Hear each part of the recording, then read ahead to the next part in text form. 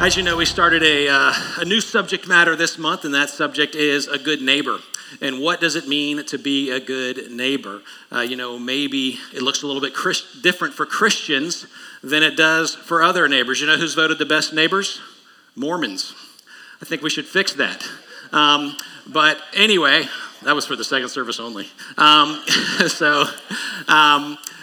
So what does it look different? How does it look different to be a good neighbor? And how specifically does it relate to evangelism? What do we do in evangelism to be a good neighbor? And the definition of evangelism that I found, there's a bunch of them. The one that I found that I like is sharing Jesus Christ with people who do not yet know him. Evangelism is sharing Jesus Christ with people who do not yet know him. And that is our charge, and that is the subject for today. And I also want to relate it to being a good neighbor. Think about you live in your neighborhood. I'm sure you do. I don't live in the neighborhood. I live in the woods, so I don't have to do this. But you live in a neighborhood, and your neighbor is a great neighbor, just by all accounts, just a phenomenal neighbor. And y'all are good to each other. When they go on vacation, you watch their stuff and make sure their house doesn't flood and all those things, and they do likewise when you're on vacation. And then, after many years of good friendship and good neighborness, your neighbor gets the horrible news that they're diagnosed with cancer. And then you swoop in like a good neighbor, and you go in and you try to ease their burden as much as possible. You mow their grass. You coordinate food deliveries with people in the neighborhood. You walk their dog. You have groceries delivered. You do literally everything you can think of to do in order to ease this person's burden. This is a real question, so I need a response. Are you being a good neighbor? Yes. That was not a trick question, seriously. So yes, you're being a good neighbor, an awesome neighbor, as a matter of fact. But let me just add one little thing. Your neighbor gets cancer, your awesome friend, neighbor, they get cancer, and you do all those same things. You schedule food deliveries, you organize that, you mow their grass, you walk their dog, you do everything you can so they can focus on their treatment and their family, and you do that for a long period of time, except this time, the entire time, you've had the cure for cancer. Are you a good neighbor? No. Well, that's what we have, and that's what we are charged with. We are charged with delivering the cure for the world's most deadly disease, for the world's most harmful thing that it has on humanity, and that is, of course, sin, which results in death, and everywhere in between is heartbreak and heartache the entire time, and we have been charged with delivering the cure for this disease, and that is what evangelism is, and that is different than being just a good neighbor and a neighbor that loves Jesus. Speaking of Jesus, he said in Mark 16, 15 and 16, he said to them, "Go into all the world and preach the gospel to all creation. Whoever believes and is baptized will be saved, but whoever does not believe will be condemned." And then in Matthew 28, also the Great Commission, Jesus came to them and said, "All authority in heaven and on earth has been given to me. Therefore go and make disciples of all nations, baptizing them in the name of the Father and of the Son and of the Holy Spirit." Before we get going too much further, let us pray. Father, we thank you, Lord, that you have saved us. Father, that you have made a way for us to be restored to you, and that is the greatest gift, Lord. But too much of this world doesn't know that.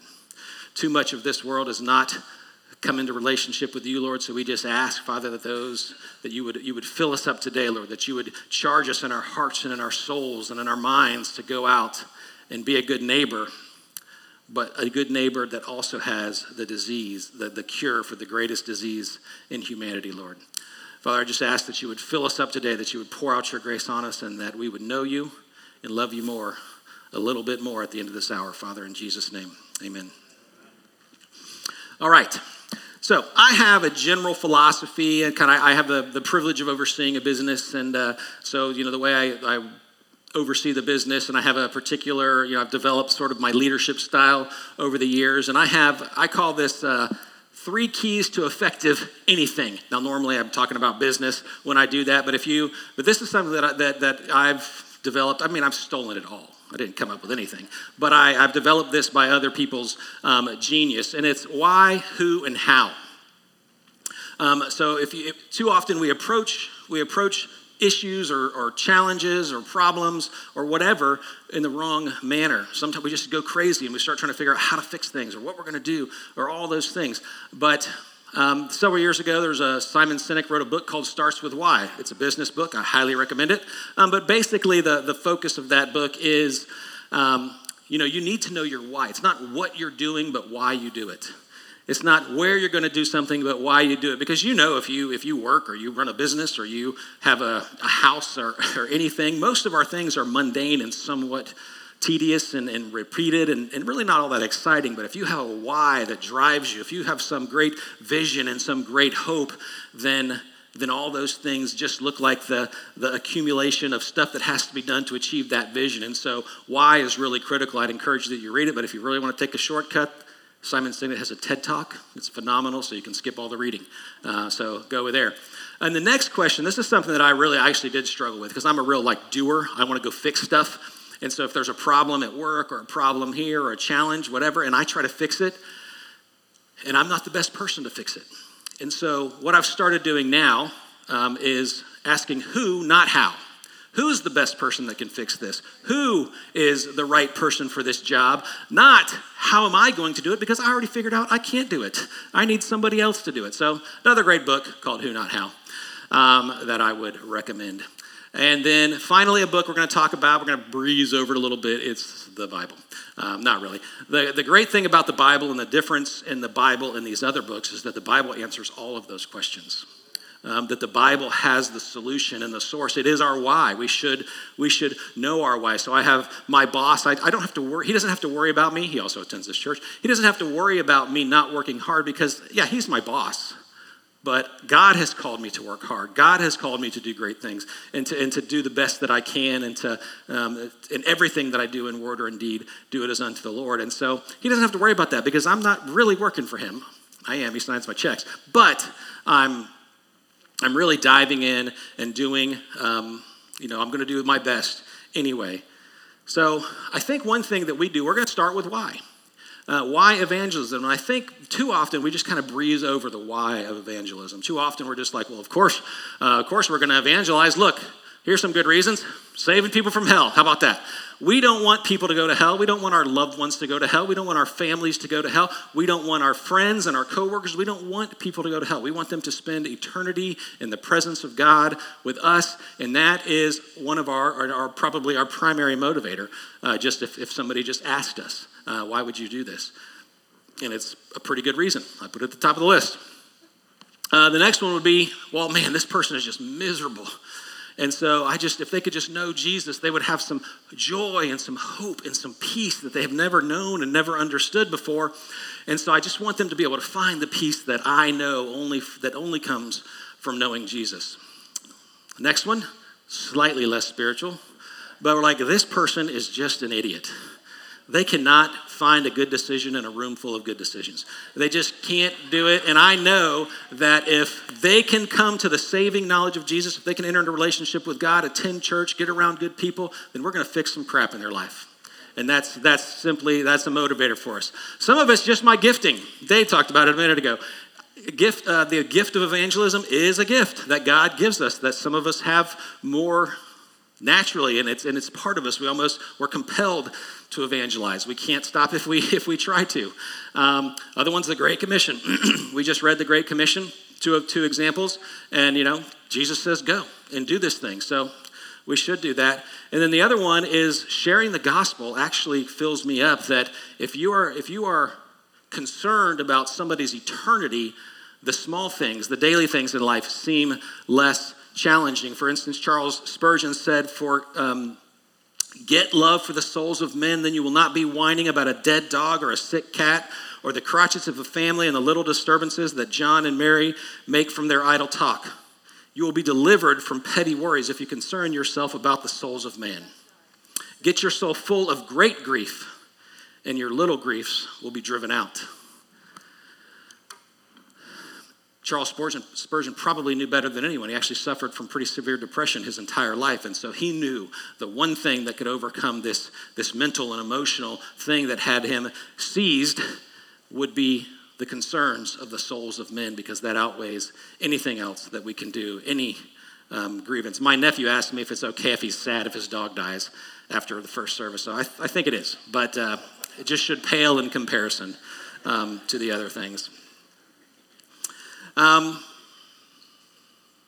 So any one of these reasons by themselves are good reasons. They're great motivators. So yeah, we don't want people to go to hell. We want to fix the crap. We want them to find joy and peace and hope and all of these things. And those are all great motivators, but they're not necessarily the motivator. And when I read Scripture, I don't see that they are the why.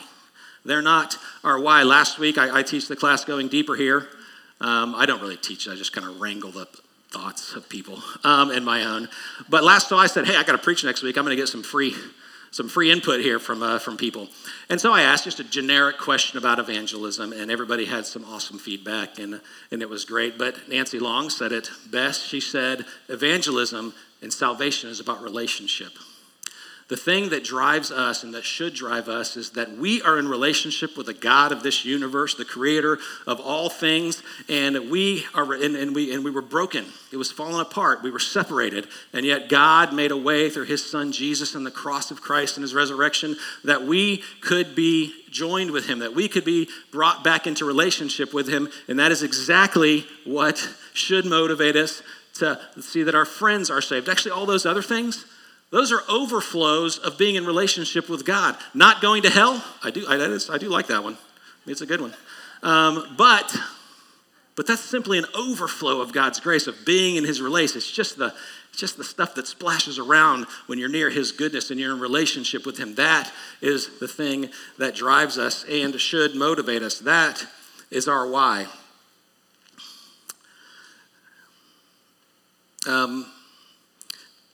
In 1 Timothy, it says in 2, 3, and 4, it says, "For this is good and acceptable in the sight of God our Savior, who desires all men to be saved and come to the saving knowledge of the truth."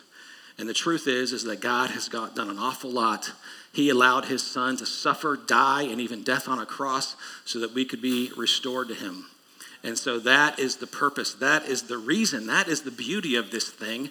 Not going to hell is a bonus. Having peace and joy and hope and all those things are a bonus. It is that we get to be in relationship with God. And so that should naturally overflow because he just said in 1 Timothy that he desires that all men to be saved. So this includes your neighbors and your friends and your family and your frenemies. I don't know what that is.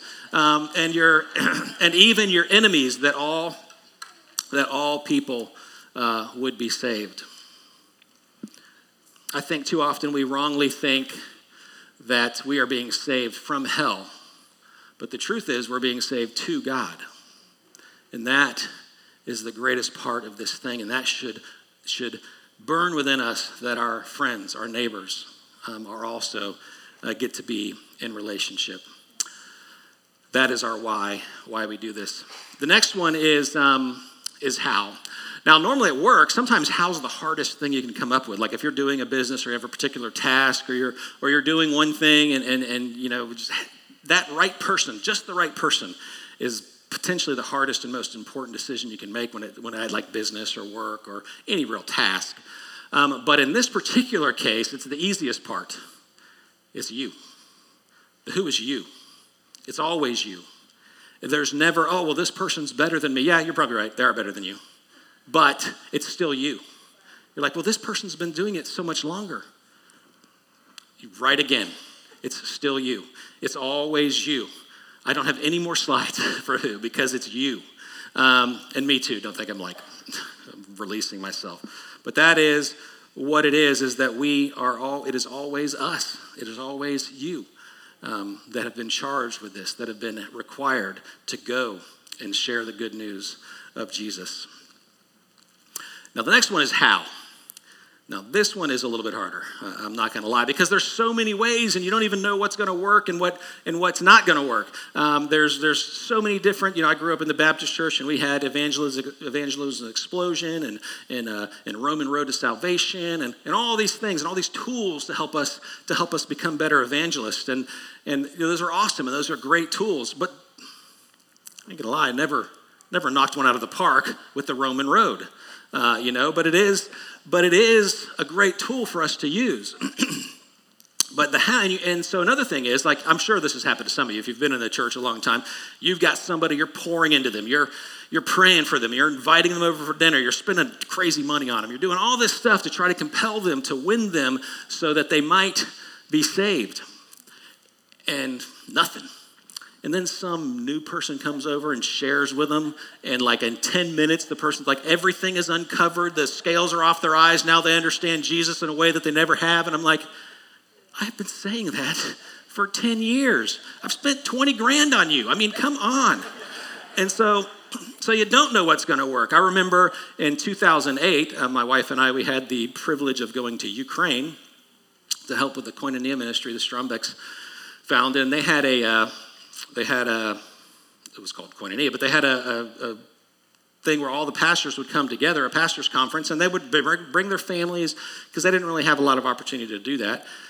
But they would all come and they would bring their families, and then we taught. How intimidating is that? Let's go to Ukraine that was formerly subjugated by the Soviet Union and communism, and they rose up out of there, established churches, and built these great churches. Now, you're a window installer. Why don't you go tell them how to do this? And so we did it, and it was fun, and it was great, and things were awesome. And there was one particular family there. It was a pastor, and his whole family came, and his son was not interested. He was not only not interested in that weekend, he wasn't particularly interested in the faith. He had grown up. His dad was a pastor. They went to church. They did all these things. And, the teaching was good. The worship was good. And, nothing with this kid. And so Dave Dunbar was there with us, if you remember him. And he said, we're going to go play soccer, but we got to clean the field up. And the field was just covered with trash. I mean, it was probably some major health problem for us if anything happened. But he said, we're going to clean this field up. And I'm telling you, they had recently come out of communism, and they didn't have that pride in ownership and that pride in property like we are privileged to have here in America. But they almost didn't even get it. Like, we're going to clean up. Can't we just play around all the shards of metal and bomb residue? But we did. We cleaned it up, and we went out there, and we piled garbage in the corner. There was literally a giant pile of garbage and bags of garbage before we could play soccer. And we played soccer. It was a great game. I don't remember who won.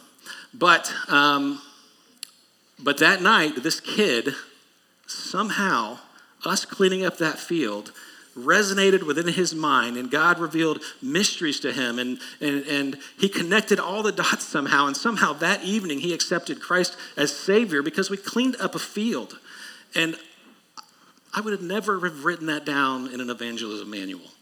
But sometimes you don't know what is going to work or what God is going to do. So, there are some with the gift of evangelism, and walking up to a perfect stranger and sharing Christ seems almost as natural as breathing.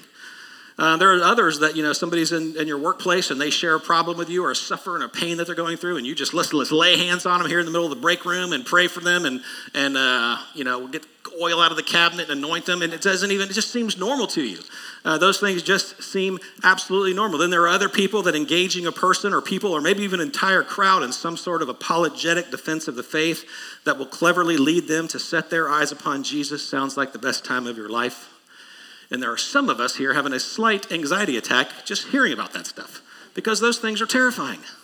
Those things are challenging. They are very hard to do, and yet we never know exactly what God is going to do or what's going to work. I thought we'd take a pretty good example and see how Jesus would deal with something like this. John 3:16 through 18 said, "For God," you're probably somewhat familiar with this, "For God so loved the world that he gave his one and only Son, that whoever believes in him shall not perish but have eternal life. For God did not send his Son into the world to condemn the world, but to save the world through him. Whoever believes in him is not condemned, but whoever does not believe stands condemned already because they have not believed in the name of God's one and only Son." That's pretty good. That's pretty good stuff. But I don't actually want to talk about the content of this verse too much. I really want to talk about the context of this verse. This is Jesus meeting with a Pharisee in the cover of darkness because because the Pharisees are enemies of Jesus. They're trying to stop his ministry and his teaching, trying to destroy him, and eventually they succeed. But Nicodemus was compelled by Jesus' teaching. He was compelled by the miracles that he heard about, and he was compelled by his love and his compassion on just normal folks. And so Jesus met with him in the cover of darkness, hidden, and told him, and I don't know if you remember, but he starts with, you must be born again. And Nicodemus is like, I have no idea what that means. And Jesus talks to him about it, and he talks him through it, what it means to be born again and what it means. And then we get here, John 3:16 through 18. He shares literally the greatest mystery and miracle in the universe. He hadn't even shared this with his disciples yet. He hadn't gone into this level of detail with his 12 closest people, and yet he meets one guy in the cover of darkness, so that guy won't get found out, in order that this guy might be saved. That's awesome. Paul said, I have become all things to all men in the hopes that a few might be saved. Well, Jesus was right here doing that, one guy. And we actually don't know what exactly happened with Nicodemus. On The Chosen, he decided not to do it and left a bag of money by their thing. But we don't know what happened, and yet Jesus did all of this, and I think that is something that we can take away, that we can do whatever it takes, do all things so that someone might be saved. There's a couple things that Jesus said that are challenging.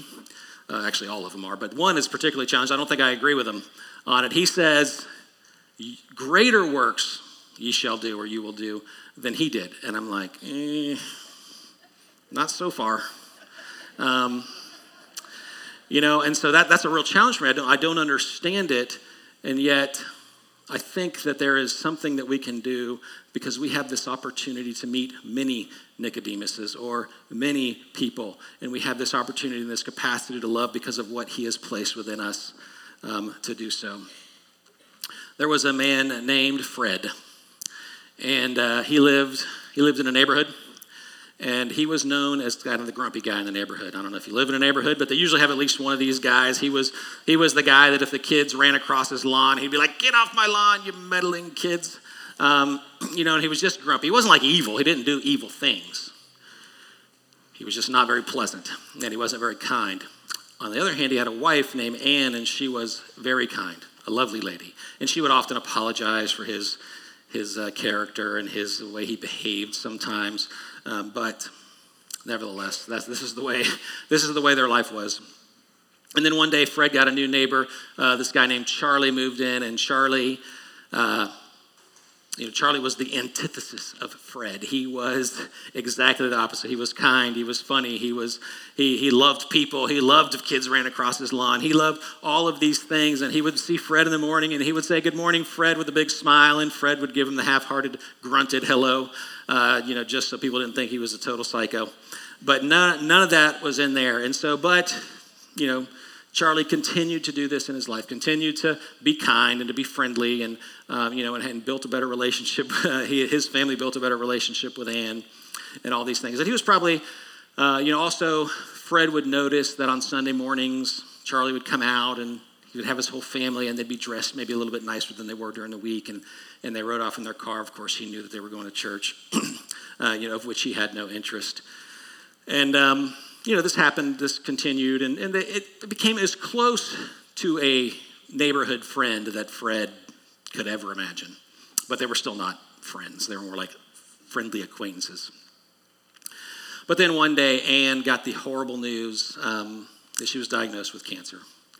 And this just wrecked Fred. Fred was destroyed. He couldn't imagine this. He couldn't deal with it. It was overwhelming, getting her to treatments and making sure she was doing all the things she had to do at home, and it was just overwhelming for him. Well, Charlie flew in, swept in like the Christian neighbor hero, and did all the things that I mentioned earlier. He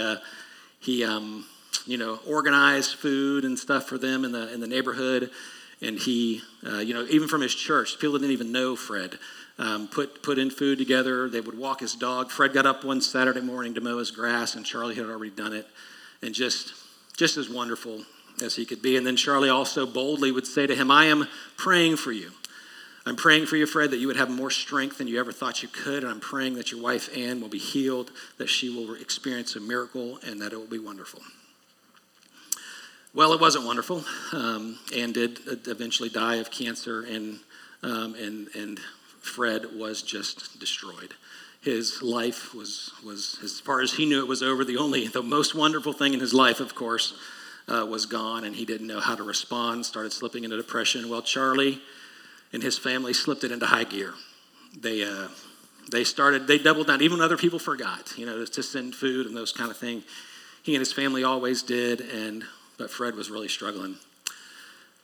So after a couple of months, Charlie said to Fred, "Hey, Fred, you want to come to church with me and my family?" And Fred really had never had much interest in that, and so he said, "No, I don't think so." And Charlie said, "Well, do you want to come to dinner?" And Fred did accept that, so he would come to dinner, and the kids were being total goofballs, and he actually smiled for the first time that he could remember since Ann had passed away. And so that repeated itself over and over, and Charlie would say, "Hey, Fred, you want to go to church with me and my family?" And he would say no. He said, "Well, do you want to come to dinner?" And he would say yes. And they would have dinner, and they became pretty close. And then so finally, this happened over and over again, and he never went. And finally, it was the spring. And Charlie went to Fred and said, "Hey, Fred, Sunday's Easter. I'm pretty sure you have to go to church. I think it's a rule." And so finally, Fred did relent. And he said, "I'll go to church with you." And he got there that day, and whatever reason, it was the best Sunday this pastor had ever had. He was knocking it out of the park. He was explaining sin and death, and he explained Jesus in a way that Fred hadn't heard too much, but he had never heard it this way, and it was awesome. He explained how Jesus' death and burial and resurrection was all the beautiful and wonderful symbols of that, and how God wants us to be restored to him, and it was incredible. And at the end of that, the pastor said, "If you would like to know Jesus, I would like you to come down." Well, Fred started experiencing something he never had. His feet were trying to move without his permission. His heart was being drawn up, and he had not consented to this at all. And finally he did. He got up and he walked down front, and he comes to the pastor, and the pastor said, "Do you want to know Jesus?" And he said, "I don't know too much about Jesus, but if he's anything like Charlie, I'd like to get to know him." And that is what it means.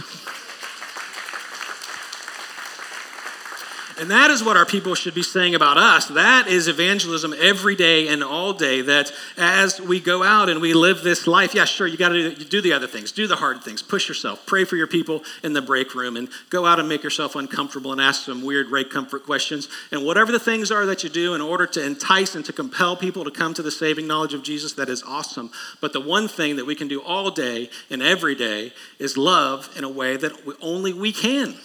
We're the only ones with the source of this love. We're the only ones that have the ability to do that we are filled with the knowledge as well as the Holy Spirit in order to do that. And that is what we should do. So the next time somebody comes down here and they say, "I don't know much about Jesus, but if it's anything like Grayson, then I'd like to know him. If it's anything like Nick or Aubrey or Caleb, then I want to know him."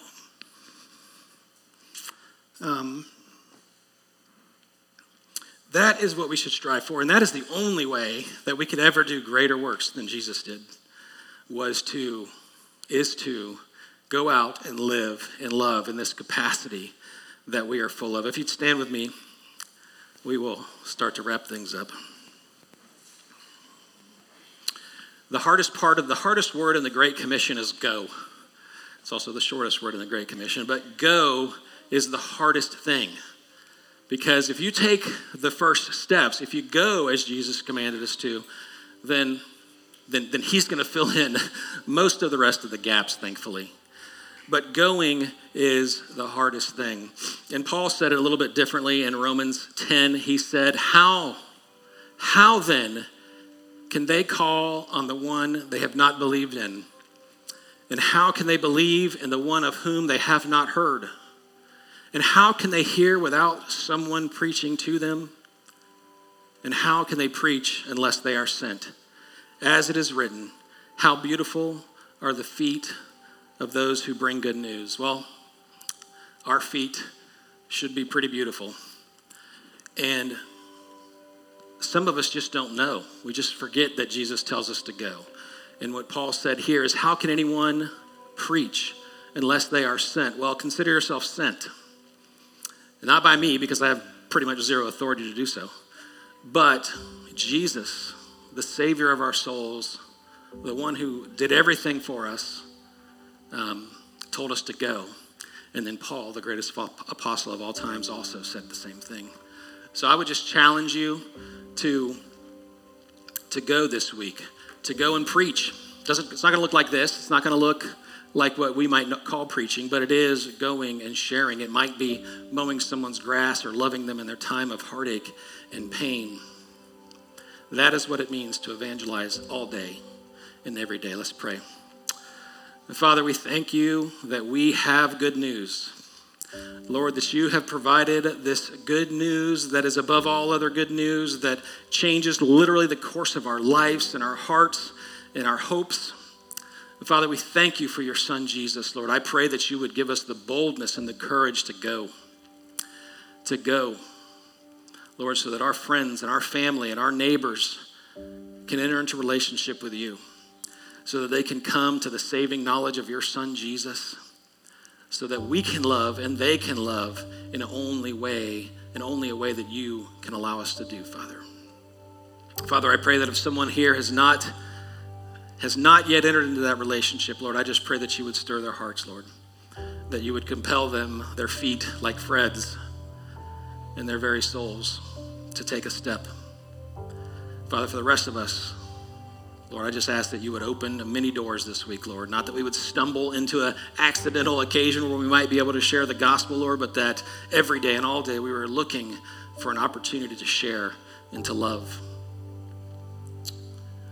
Father, we thank you for your incredible grace. Lord, we ask that you would draw us close to you so that we might draw others towards you in Jesus' name. Amen.